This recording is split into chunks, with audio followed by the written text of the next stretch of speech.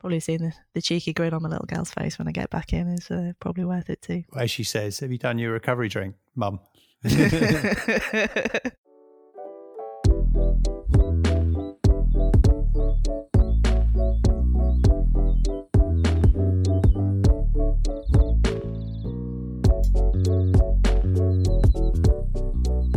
I'm Matt Rogan, and this is the Playbook podcast, where leaders from inside and outside sport share pragmatic advice for leading and managing through these changing times. Rather than look at a single area today, I thought it'd be interesting to take a look across the expanse of responsibilities of a business leader, in particular one who's leading a business in a fast growth sector and managing to juggle all the priorities in front of them. My guest to do that is Emma Barraclough, who leads elite sports nutrition company Blue Fuel within Chelsea Digital Ventures. Chelsea Digital Ventures is, to use its own words, a digital-first consumer product business spun out from English Premier League club Chelsea. Blue Fuel was launched in June 2020, just 18 months ago. And if I think about the Two Circles journey 18 months in, it was a fun but really lively time for a business, juggling lots of conversations which are really pivotal to the future of our business, with the need, of course, still to be able to mend the photocopier and do it pretty quickly when you got a pitch in 5 minutes' time.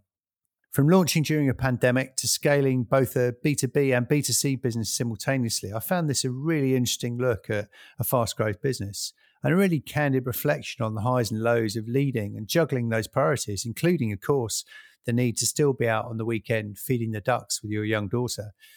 In that context, I hope you really enjoy it.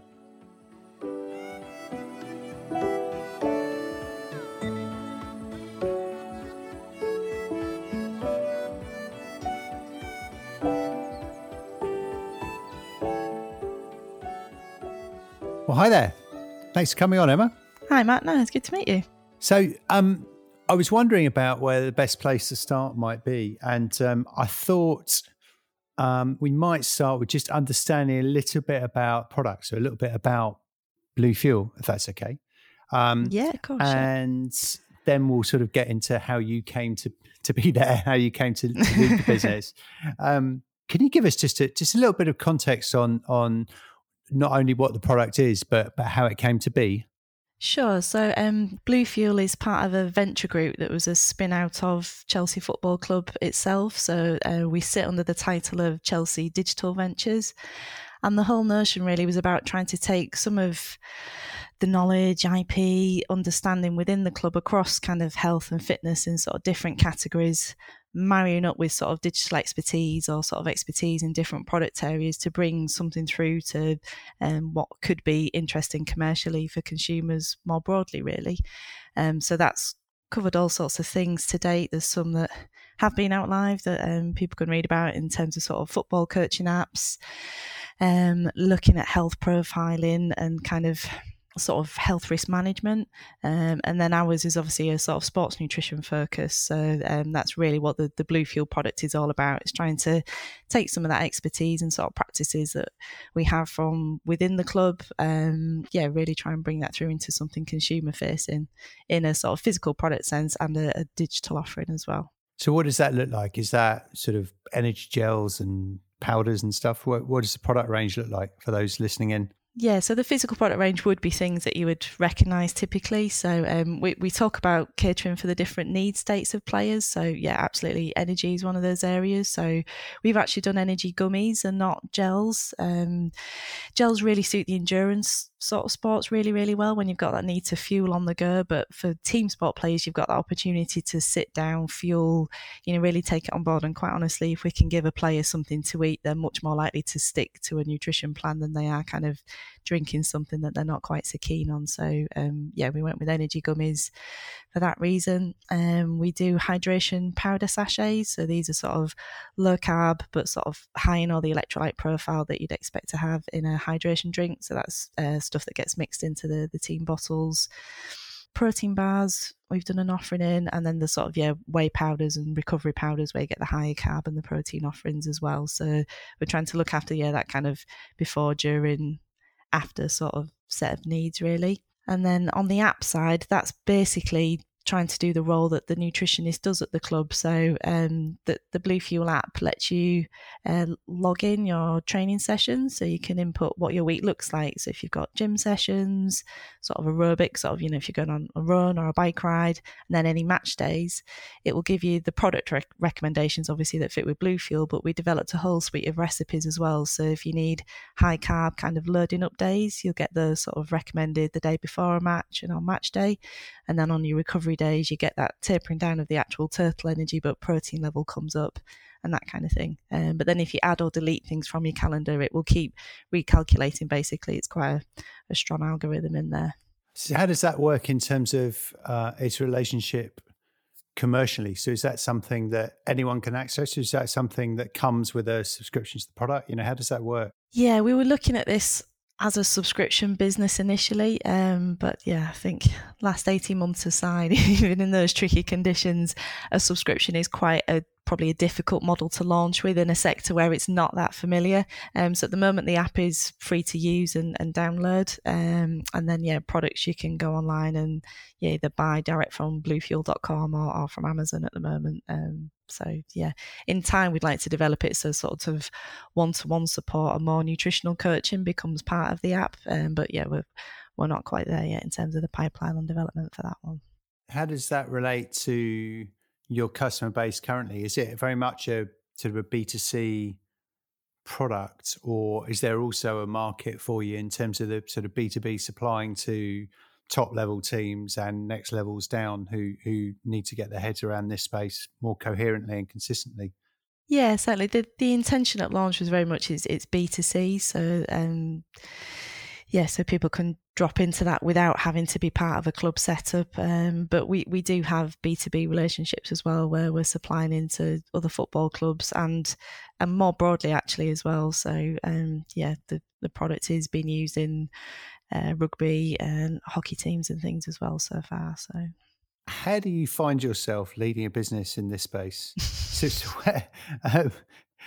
I guess what brings you here? Have you got a science background? Have you got a commercial FMCG background, or both? Or it was sort of science and very sort of practitioner led at first. So the kind of first 7 to 8 years of my career, I was actually based in a sort of physiotherapy centre, and we looked after lots of sort of local rugby league teams, football teams, ice hockey, bizarrely, which is a bit of a random one. So I sort of sports science was my sort of education background, and then nutrition became my kind of strong passion, I guess. Personally as well, I became a bit of an endurance junkie, getting into running marathons and did quite a few Ironman triathlons, that sort of thing. So that kind of real need to understand that personally, I guess, drove that sort of professional interest as well. So it became about sort of nutrition. And then, I took a first sort of, I guess, more commercial job when Lucozade was still part of GSK, and would do sort of support at events or for some of their sponsored athletes and that kind of thing. And then I kind of gradually got more and more into that sort of brand world. So it was kind of really communicating some of that science first, really, for the brands. And then, if you get into doing new product developments and sort of working with teams and looking at how you might change things and improve things, that was kind of what brought me into, I guess, the commercial side sort of more and more. So I did a few years at Science in Sport, so very much a endurance focused brand where, as you sort of mentioned, energy gels and things, that's very much their kind of specialism. I'm managing my endurance junkie Ironman background as well, although we could go off on a 20-minute tangent here very easily, so let's try and stay on the focus. So and then I had one of those sort of LinkedIn approaches where you go, really, is this for real? To come and look at this as a project, say as a spin out from Chelsea. And then, here we are kind of 2.5, 3 years later nearly. So. And what's been the biggest change for you sort of stepping up to lead this product now, having been sort of as part of maybe bigger teams, but part of the team as opposed to the leader of the team? Now, how's that been as a transition? Yeah, I think it's the kind of the really diversified sort of specialisms in this role is quite different and quite challenging. So you don't have, I guess, that kind of sort of depth of the team all the way down to sort of, like the people that are just on the ground kind of doing it. Everybody's almost an expert in their own areas. So it's kind of leading a team of mid-seniors across everything from nutrition and science through to design, and then kind of digital app building is something really quite different. So it's been fun. But I mean, you're still doing the same role in you're trying to have that collective understanding of what are each other's different parts and why is that so important, and the knock on to each other within the project, I guess, is still the crux of it. But yeah, I guess the leadership bit is probably very much about the empathy, understanding each other's area, and then that kind of, the democracy in it, as opposed to anything a bit more dictatorial, for sure. It's really interesting, isn't it? I mean, if I think back to my time leading 2 circles, so leading teams of developers and technicians and higher, then analysts of a highly scientific, rational background, and then those people who probably more right brain and creative and looking to take the intelligence and turn that into empathy and great customer narratives for fans. And they're very different types of people, very different drivers. And being able to sort of work with them as independent units and bring them together against a common goal is not easy. Is a love of football consistent across them, or is that not part of the jigsaw puzzle? Not football specifically. I think health and fitness would be. So, it wouldn't be uncommon to see people arrive in the office in different sets of kit for, however you've made your commute that day, or, try and steal out to the gym on a lunchtime or something. So I think that passion for sort of health and fitness certainly is probably there. Football a little bit less so. But then it's surprising what you do get into once people maybe can access something like the kind of level of football that we see through Chelsea, and so like the opening up of the women's game and things like that. People that might not have expected to go on to things certainly start to. So that's been quite interesting. So what does a day in the life look like? So you're leading a team where 1 minute somebody wants to tell you about, I imagine, about a new mix or a new product. Then you've got Amazon figures probably, and then you've got a team meeting, then you've got some finance, and you've got some marketing. How do you divvy up your time in a way that makes sense for you? Yeah, it is really diverse, and certainly through the build up and the kind of development side of it, you could be doing factory visits, like say going up to our app developers up in Manchester, going down to the training ground and doing sort of taste tests, sort of blind stuff at Cobham, to then like say coming back and reporting at the bridge sort of financially and trying to reassure everybody that this is on track and it's not a completely bonkers idea. So was got quite an interesting mix. I guess some of it's a little bit kind of sort of works through on cycles really. So we go through periods of sort of pitching for the next round of sort of funding and approval to push on, so that requires a lot more time on that sort of planning and sort of business financial side. At the moment, obviously, we've got sort of a set of products in market that we probably won't look to change too readily in the next few months. So that side then sort of drops away a little bit. I mean, things like marketing and promotion is always there. Obviously, that doesn't really go away. And with that very much kind of nature of sort of weekend to weekend, obviously, several times in the week as well, you've got opportunities to tie in with the team and sort of use that as a calendar. So it's trying to keep that balance across there.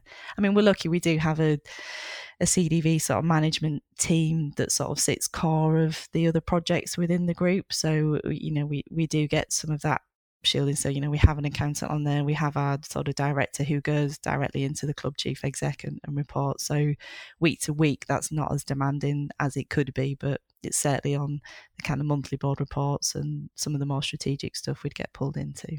And I guess, is it, you mentioned the sort of funding and fundraising and things. And my understanding is it's sort of, you're ultimately part of the same main shareholder at Chelsea's sort of investment in the club and where it moves forward. Is it an interesting conversation to have with I guess something like a football club that's planning is maybe 1, 2, 3 years at most out a lot of the time, sort of an FMCG product where maturation might be 5, 6, 7 years out. Is that a different conversation to them and a bit strange for them to have that? It is, yeah. I mean, there's some hugely experienced people that have worked on, big commercial brands, but not in FMCG. So yeah, and certainly not new startup FMCG, which yeah, is nodding and appreciating is something entirely different. And yeah, sort of how brand awareness is then suddenly a challenge where you're in an entity where, of course, everybody's heard of Chelsea Football Club, whether you're, a football fan or otherwise. So, and some of the assumptions that are made off the back of that and things like that are obviously sort of quite challenging. How do you manage because I guess when we were fairly fortunate in the sense that when Gareth and I were in the really entrepreneurial early stages at Two Circles, we only really had to answer to my wife Claire, who was our CFO, which was scary at times, but we could be pretty agile and pretty entrepreneurial. And it took a half an hour call in order for us to decide to do something that wasn't on the business plan at all, but we just felt right at the time. How do you manage that sort of need and desire to be really super entrepreneurial as a fast growth business in a fast moving category, but also stick to the knitting and deliver on the plan you promised to your stakeholders? How do you balance that, and how do you talk that into your teams? I guess we're quite fortunate in when it comes to the actual product areas, we do have a lot of trust in, we were hired as experts in the area. So yeah, as long as there's probably a sort of bandwidth that they're comfortable in operating. And I think when we started, to be fair, it's probably different now to when we first started this, if I wind back kind of 18 months, and the concern of, what was the public projection of this outside? How did it represent the football club? It all needed to be under that narrative and things. I think the trust has kind of grown, and we've probably been able to educate sort of product wise and like you say, more in that FMCG mentality a little bit as we've gone along, has probably helped. But yeah, from managing the team point of view, you can easily kind of get a bit lost and a bit frustrated that you can't move as quickly as you would like to, or you would normally on a project like this. So yeah, that has kind of probably fallen on sort of product owner and then like I say, our sort of CDV management to try and just temper that a little bit. So I guess one of the advantages you might have over other FMCG brands, more traditional brands in your space that also have a sort of a traditional retail distribution, is all of yours is digitally distributed, and you're in control of all your B2C marketing yourselves, and that must give you loads of live feedback in the moment, does it? And so how regularly are you sort of iterating and managing your B2C marketing to capture when, for example, Chelsea play well abroad, or you get some great product placement in the shots or whatever it might be? Yeah, I mean, literally, we can do that on a daily basis, and as you say, the beauty of the Amazon marketplace to some degree is that you can manipulate advertising and spend and sort of what you promote and what you don't promote sort of every day. You can equally get really lost in that as well. And yeah, the beauty of that algorithm is you'll never work it backwards. What you think might be successful in one play might not be. Yes, the ideal is probably a sort of somewhere in between, whilst you're not absolutely getting lost in sort of marketing metrics on Amazon every day to something that would be like a 6-month cycle in a retail environment. What type of a financial leader are you? So are you somebody who is kind of looking, you got a rough idea where the business should be by the end of the week, and you check in a couple of times a day to see where you are on a very micro basis?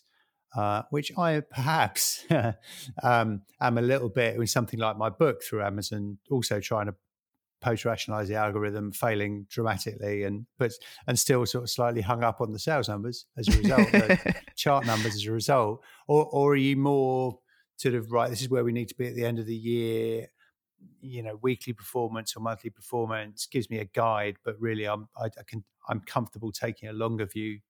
Yeah, I think we will be in time. We're probably not quite there yet. It's still a bit too early for us to be, looking too. So yeah, it is certainly a daily look, and as you have that kind of where we're looking towards the end of the month and the next board pack that needs to go off. That's certainly prevalent, because really we launched in July last year. We tried to sort of we probably spent way ahead of ourselves in terms of sort of brand awareness and things like that for a couple of months, but it became quite clear quite quickly that it just wasn't working. The market wasn't ready. We didn't have sport backing enough sort of states really at that participation level for it really to sort of pull through.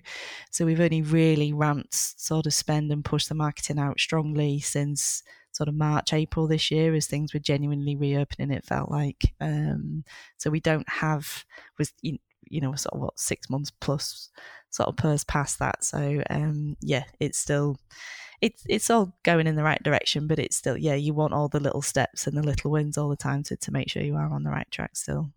Absolutely. And it's a very different business, isn't it? I mean, some of the organizations that I've tried to help in the last couple of years have been in not dissimilar spaces, and just the P&L looks and feels completely different to the P&L of running a sports agency. The margins are tighter, it's more competitive. A lot of your cost lines are totally different. So you might have innovation, R&D, and hard product costs compared to big salary bills that we were sort of managing. So, is there anything that you found? What have you found most challenging in terms of the overall business model for launching a new FMCG product? Is it about the upfront costs that you need to absorb in terms of R&D and things before there's a penny coming in the door? What are the macro finance stuff that you found most challenging? I think actually explaining kind of development costs, stock costs and things, even to financiers who aren't necessarily used to that in their day-to-day, is actually quite sort of tangible. I think justifying some of the marketing costs is probably harder because it's, the direct relate, if you spend X amount, I have X amount of units, this is the margin, this is what we'll sell it for. Okay, it might be sat there for so many months in storage until it goes out the door, but that, it's sunk cost, but it's quite sort of measurable. Kind of spending ahead of kind of brand awareness and developing that and pushing something out when somebody could be sat there going, well, we're Chelsea. Everybody knows we're Chelsea. And yes, but Blue Fuel is a completely different thing and it's completely new for the club. And that has probably taken a little bit longer and has been sort of harder to push through. And there was certainly barriers there. There was kind of, views on what sort of level of agencies we should be working with. Because, you can kind of toast banknotes very easily on some bigger plays where it wasn't necessarily maybe the right fit for an FMCG startup, but there's almost that reassurance that comes with a bigger agency that you think, oh, well, this must be better. So, probably lots in that area really were probably some of the bigger challenges. And in terms of the marketing and the brand piece, to what extent I'm imagining the Chelsea brand, and I say this as a Chelsea supporter, I imagine the Chelsea brand can be hugely powerful in some places. Can it be a bit of a challenge in some others when, Mason Mount is an unbelievable force of nature, a bundle of energy all over the pitch at 90 minutes, probably the best brand ambassador you could have on one level. On another level, he does wear a blue shirt every week. So how does that work? Yeah, it was always something we were very conscious of. As you say, it can absolutely be our biggest asset, huge immediate audience, but we would challenge ourselves with questions of, is it that relevant for this audience though? So how many are sports participants as well as fans? What about the reach into other sports, that gender mix? That was always kind of quite a concern. And as you say, if you ordinarily wear a red shirt week in, week out, are you automatically just not going to go near something because sort of where it comes from? And that was something, we spent quite a lot in doing sort of customer research and focus groups on to really trying to sort of drill into that and question it. To be honest, in truth, we never had the verbatims come out that it really genuinely put somebody off. I think that the most negative we got to was, well, I'm not really convinced, is this just a kind of franchise license product? But it can't be all bad. And then we've got the other bits in place. So, everything is informed sport tested. So it's all, tested for banned substances. You have to hit certain quality marks to kind of get that kind of accreditation. So it's kind of an okay tick in the box, but I'm still sort of reassured as to what the product's offering was the sort of most negative sort of points that we'd get to, I guess. Yeah, that makes sense. I get way back when I remember the early launch marketing for Lucasade and Lucasade Sport, I think, had John Barnes as his Liverpool kit all over it, and that never stopped me trying it as a Chelsea fan. So maybe the reverse is true. And yeah, if you normally prefer watching people with the blue shirt on, then I could cope with somebody with a red shirt on. So maybe the reverse is true. You touched a couple of times on the opportunity for Chelsea's women's team, which is, you have two teams who made Champions League finals last year.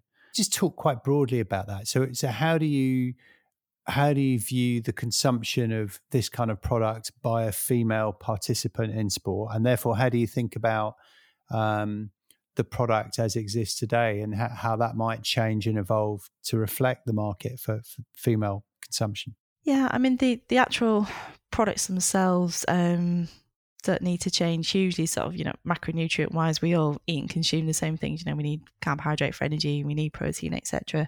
Sort of portion sizes, timing, training demands are all certainly things to look at, and that's a good line for development from an app point of view. Moving forward, the Chelsea women's team were sort of famed for starting to look at this in terms of sort of menstrual cycle tracking, and that they've been using an app for a couple of years to really look at that and sort of training load and intensity and injury risk. So I think there's a really rich line of potential development there for sure, if we can start to marry some of that together. Because I don't think the understanding is, or the science research depth hasn't been there back in the women's game in quite the same way, but it's certainly coming through. It's good, and like you say, the success and the sport is growing commercially at the same time as well. So sort of as TV rights and things are bringing in more and more cash to it, it should only help in terms of that growth and development. So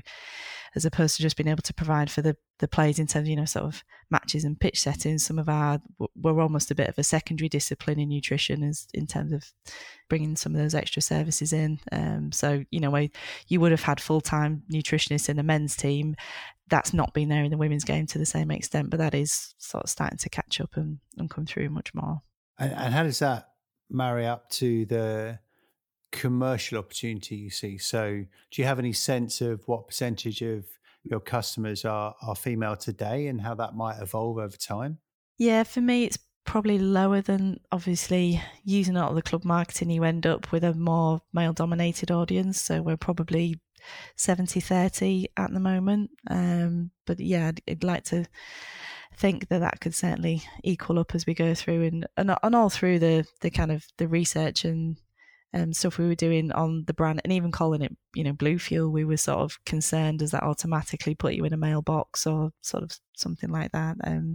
There should be the potential for it to be there as you go wider into different sports and health and fitness and things as well. So, especially someone like a hockey, I guess, where which originally is pretty much always has been a very gender balanced sport in terms of the performance level and mainstream participation. Absolutely, yeah. No, for sure. Do you notice different consumption of the product, and therefore need to reflect that in your marketing by age?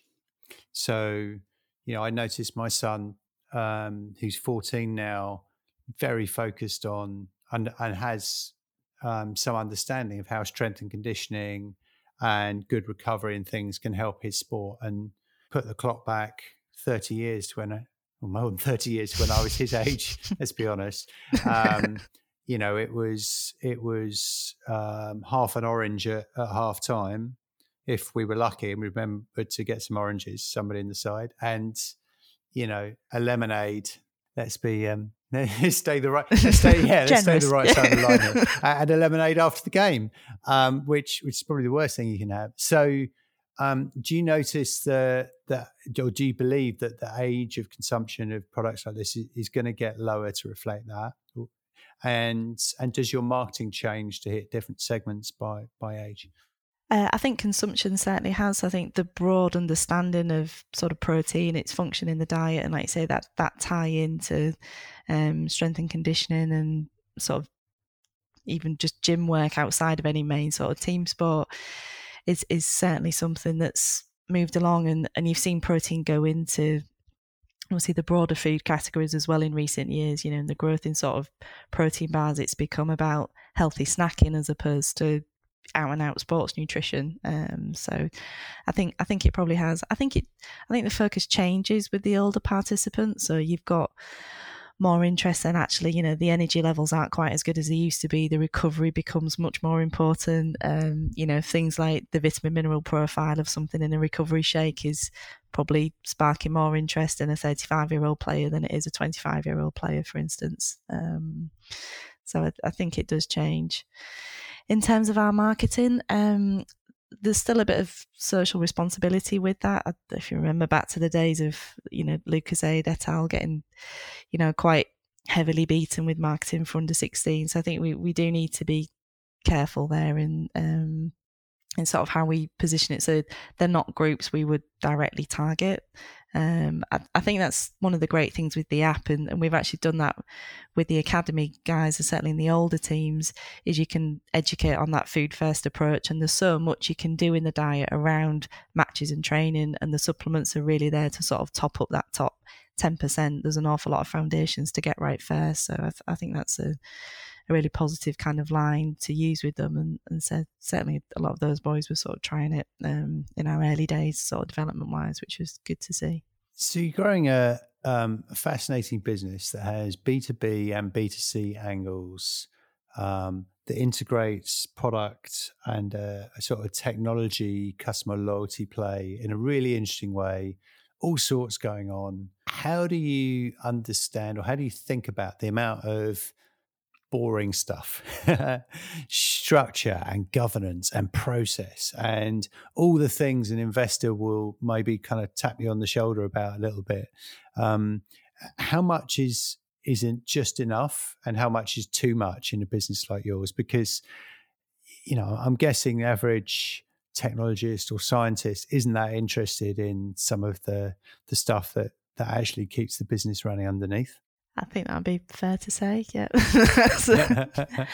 And in terms of, back to that question on sort of management of the team, I think that's probably, you free them up to let them deliver what they do really, really well, and make sure that other stuff is looked after elsewhere. We can use some of those services within the club, which has been helpful. So largely, things like, legal team support, as you say, some of that kind of procurement, finance part, whilst some of it might not be the quickest route to get something done, there are experts there in those areas that we can lean into and use, which is helpful. Because, like I say, the worst thing you can do to a creative is weigh them down in some sort of process or... it's just so things sort of internally where process sort of suited some of those sort of specialists. So for like the app developers, they would very much run to kind of agile scrum 2-week processes. This is the goal, this is what we're trying to deliver, this is the user story. That's a chunk of work.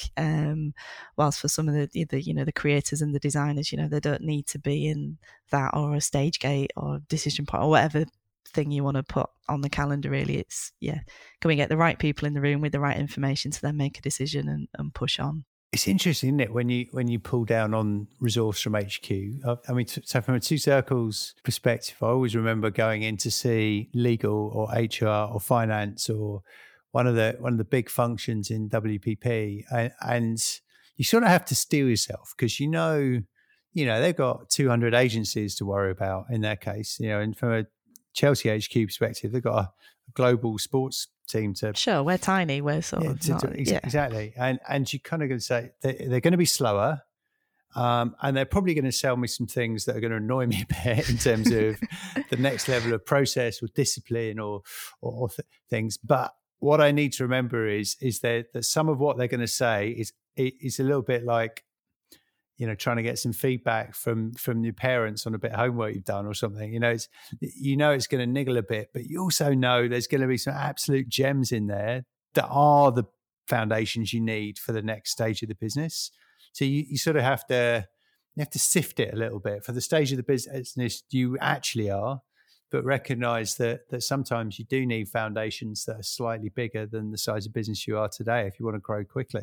That's it, and give you that bit of protection as well. So there's all those elements to it, and obviously the club have big partnerships, away from us that they need to mind at the same time as well. So there's commercial sensitivities that we wouldn't necessarily be aware of down in our little CDV bubble. So like you say, it's kind of almost going in, taking a big breath and going, okay, I'll absorb this, and then try and make as positive use of it as we can. As best you can.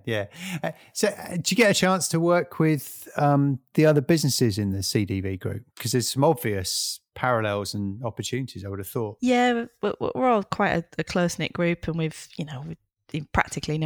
shared resources and things as we've gone along. If there's a bit of design overspill or something like that, or some of the app development on certain projects has been a lot more, say, video heavy than we have, and that kind of thing. So as we sort of mentioned, they're all sort of engaged in that health and fitness space. So there's definitely a lot of sort of parallels.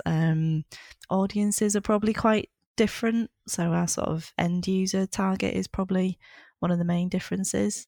There's presumably a lot you can pick up as well from the other product owners, just in terms of how they're doing things.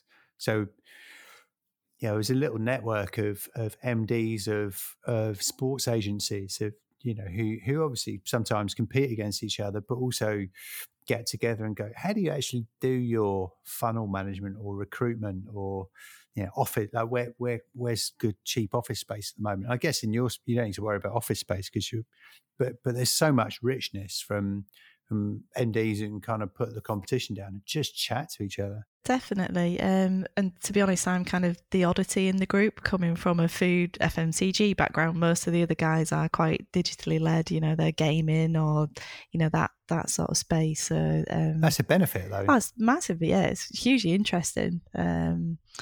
Absolutely. How do you handle the sort of coming into that world and getting your head around that world, because there's people joining sport from all sorts of different walks of life at the moment who are having to get their head around. They might be digitally native, but they might be having to get their head around sport for the first time, or the on-pitch performance science side for the first time, or venue and event management for the first time. How do you learn? How did you pick it up quickly and run with it?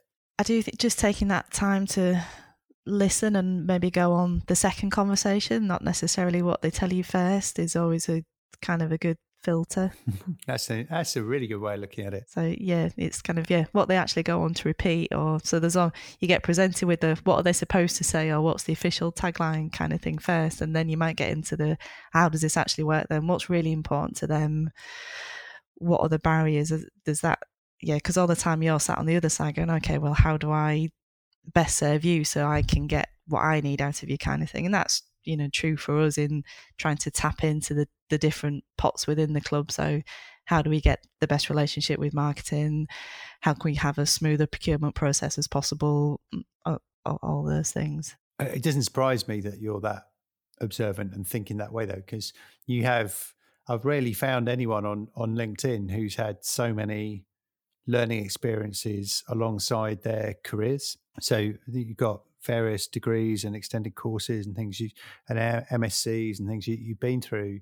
Imagining now with a family and a business, it's slightly more challenging to be doing a PhD on the quiet or something. Yeah, that's not happening. I can tell you for now. Yeah, no. So how do you, in what little time you have, how do you make sure as a leader of a business that you can keep learning?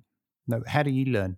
Yeah, I think pre-COVID, things like just being out there, and whether that was sort of trade shows, being aware in different sectors, what are some of the bigger trends. So, for sports nutrition, you always look at, well, what's going on in food, but then actually what's going on in retail more broadly, or what's the next interest in e-commerce piece coming in, because obviously our sector has been massively shaken up by, the growth and the depth in the big online players now. And even they've changed quite a lot in recent years. They used to be a kind of cheap, big volume, just almost convenient providers, but they do come through with good product quality now, and the choice and variation is just enormous. So I think it's being broad enough to look outside of your own box a lot still. Probably not being scared or put off if I don't understand an area. So I say coming into this very sort of digitally heavy world, it'd be easy to sort of sit there quietly, not ask, and let those guys kind of run away with something. But sort of probably being brave enough or daft enough to put your hand up and go, sorry, I don't understand that. Can you explain why we do that then? Or why is that better than what we spoke about last week or something? That's probably one. I think that's massive, actually, in terms of one of the reasons we set this podcast up was because there are still large swathes of senior leaders in the sports industry who are afraid to ask, certainly are afraid to ask in front of peers. And, hopefully, whilst they get over that, the assets like this, just a chance to listen to other people and how they go through stuff is important. But ultimately, you can't be at the point of confusion, sticking your hand up and go, say what? Run that by me again as a immediate source of learning. Yeah, and that's what's been great about our CDV group. To be honest, that's a very kind of open, balanced thing without judgment to sort of, they say, bounce off the different product owners, the different areas, and try and get that understanding. Because for them, somebody who's been a practitioner and has actually been in the field is something different as well, as opposed to whatever gaming launch or huge projects they've been on. It is different. How do you handle the bad days? Try and get out for a run, probably. The exercise part is still there. As you say, work life and family is a bit bigger than being able to go off and dedicate loads of time to doing an Ironman at the moment. But yeah, that's still there. And probably seeing the cheeky grin on my little girl's face when I get back in is probably worth it too. As she says, have you done your recovery drink, Mum? It was quite little moment. So we were feeding the ducks at the weekend, and her dad was throwing the stuff in the air, and I was looking at her on the ground looking at the duck, and then turned around and this pigeon had sort of flown head height at me, and she just I'm going, whoa, and she just burst out laughing through nothing unprompted. So you think that's quite funny. It does help you realise that setting work in context, in particular when you work in this crazy little bubble of sport that happens 7 days a week, is so important. And you have to make it happen for yourself. There's nobody there that's gonna tell you can't work on the down day or when there's an international break. It might be your time to get a couple of quieter days. You've got to make it happen for yourself. You do. I think when I was younger as well, I'd have taken things like really personally as well. If you it rings a bell. Yeah. Yeah. You didn't where sort of, you think you've come in with this great big new idea and get absolutely torn to pieces on it. It's not taking that home or worried about it. It was something you did or something. There'll be drivers behind it that could be, very, very valid, but it's, it's not a personal attack on you. I think that was a big learning from early on. Yeah, absolutely. And in terms of how do you try and create that or reinforce that culture of asking questions when you're not sure, putting your hand up, not being judgmental? How do you try and drive that through the team? Can you, or is it just about role modeling? Yeah, I think it is, like you say, probably just role modeling that to a degree. So I'll be the one to put my hand up and ask a daft question, or seemingly. And then, making the environment, a sort of safe place to do that. So, nobody's called out for that, or, we're sort of reassured, or, it's sometimes as well that there's a lot of assumption on the club side that we know their best way of working. And we do have to go, actually, can you help us to, what's the most relevant content for you, or how do you need this presenting in the best way? Because we don't know that.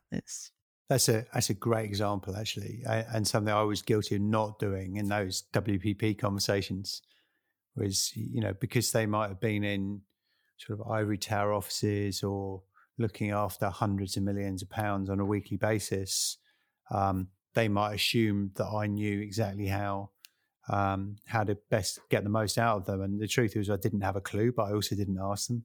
Yeah, it was something we definitely learned early on in that sort of launch process with the club. And like you say, how do we use this amazing asset, but at the same time? And what have you learned about, to that point, getting the most out of the most amazing asset you have to use, the players? What's been the key to making the most of those as a group of individuals? I think it's, for us, even sort of early on learning the best routes to sort of access, schedule things, was that there's some just core basics to kind of learn, but then also the individuals around them. So so we might have, a great relationship with the nutritionist at Cobham, but if they're at an away match in Europe, they don't necessarily travel. So who's the right person then to be helping set up the drinks, or even, who's doing the photography in the dressing room so we get the right shots that we need for content, all those kind of things. That kind of broader look around the club and nobody else really knows that, because nobody else quite has the same function that we do. So there's been a lot of sort of learning in that as to, there's the players and the assets, but who are the really key people around that might not be actually who you think they are. Like, there's an amazing logistics guy down at Cobham that through all the lockdown and all the restrictions, we'd never would have got product to site had we not been put in contact with him.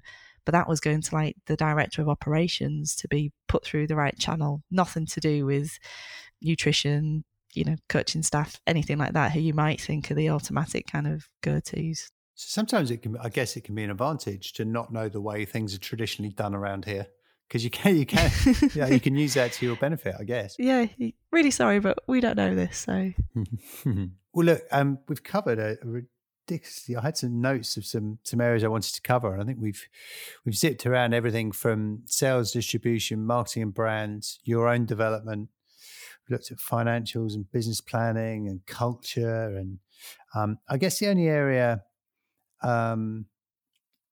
we haven't asked about is the pace of growth. How do you manage the pace of growth in terms of, trying to keep the tiles on the space rocket as it's going up, and trying to keep your team on the straight and narrow, and then trying to balance that with obvious expectations of senior management, which will be probably not knowing the space that you can be 10 years on in 3 years worth of calendar days. So how do you balance that and manage that expectation level and manage the pace of growth at a level that feels right?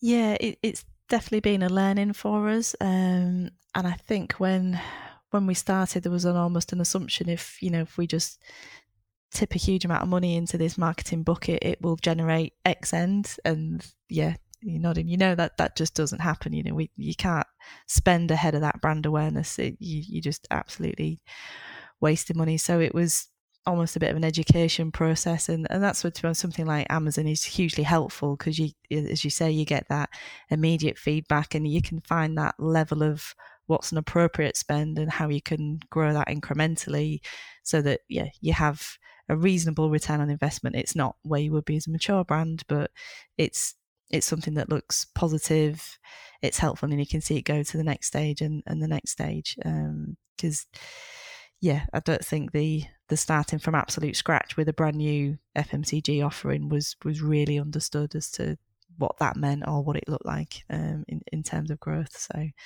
I mean, gosh, in the initial plans, there was all sorts of, it's the UK at this point, and then it's the US launch only 6 months down the line, and we'll be in Europe and we'll have all in these different languages. And it's, and obviously, the sort of COVID status hasn't helped any of that, but it wouldn't be the right thing to do either. It would have just been a hugely costly exercise, and spread resource too thin and everything else with it. So absolutely right. I'm reading just finished Shoemaker, the story of the growth of Bolton, growth of Reebok in Bolton, out to become a global brand, and the number of fast growth missteps on that journey just by doing things by the author's now admission, 9 to 18 months early is significant and painful.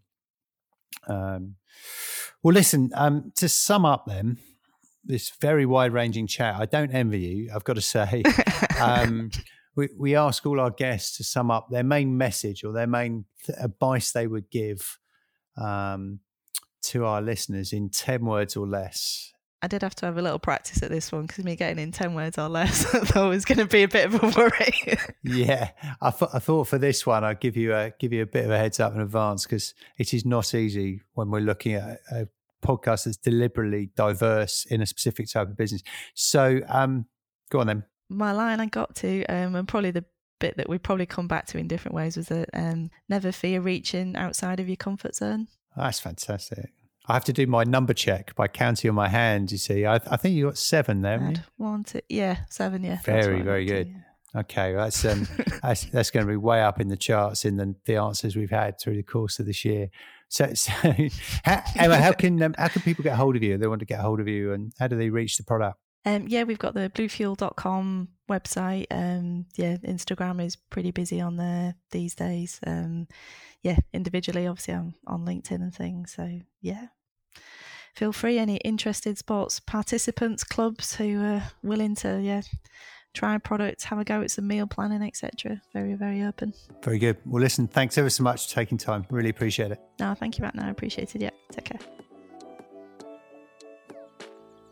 The Playbook podcast is published by SportsPro and is part of a wider series delivering agenda-free, pragmatic advice on how to navigate your organisation through change. To explore the library and find out about the Playbook Lab's residential executive training programme, head to sportspromedia.com/playbook.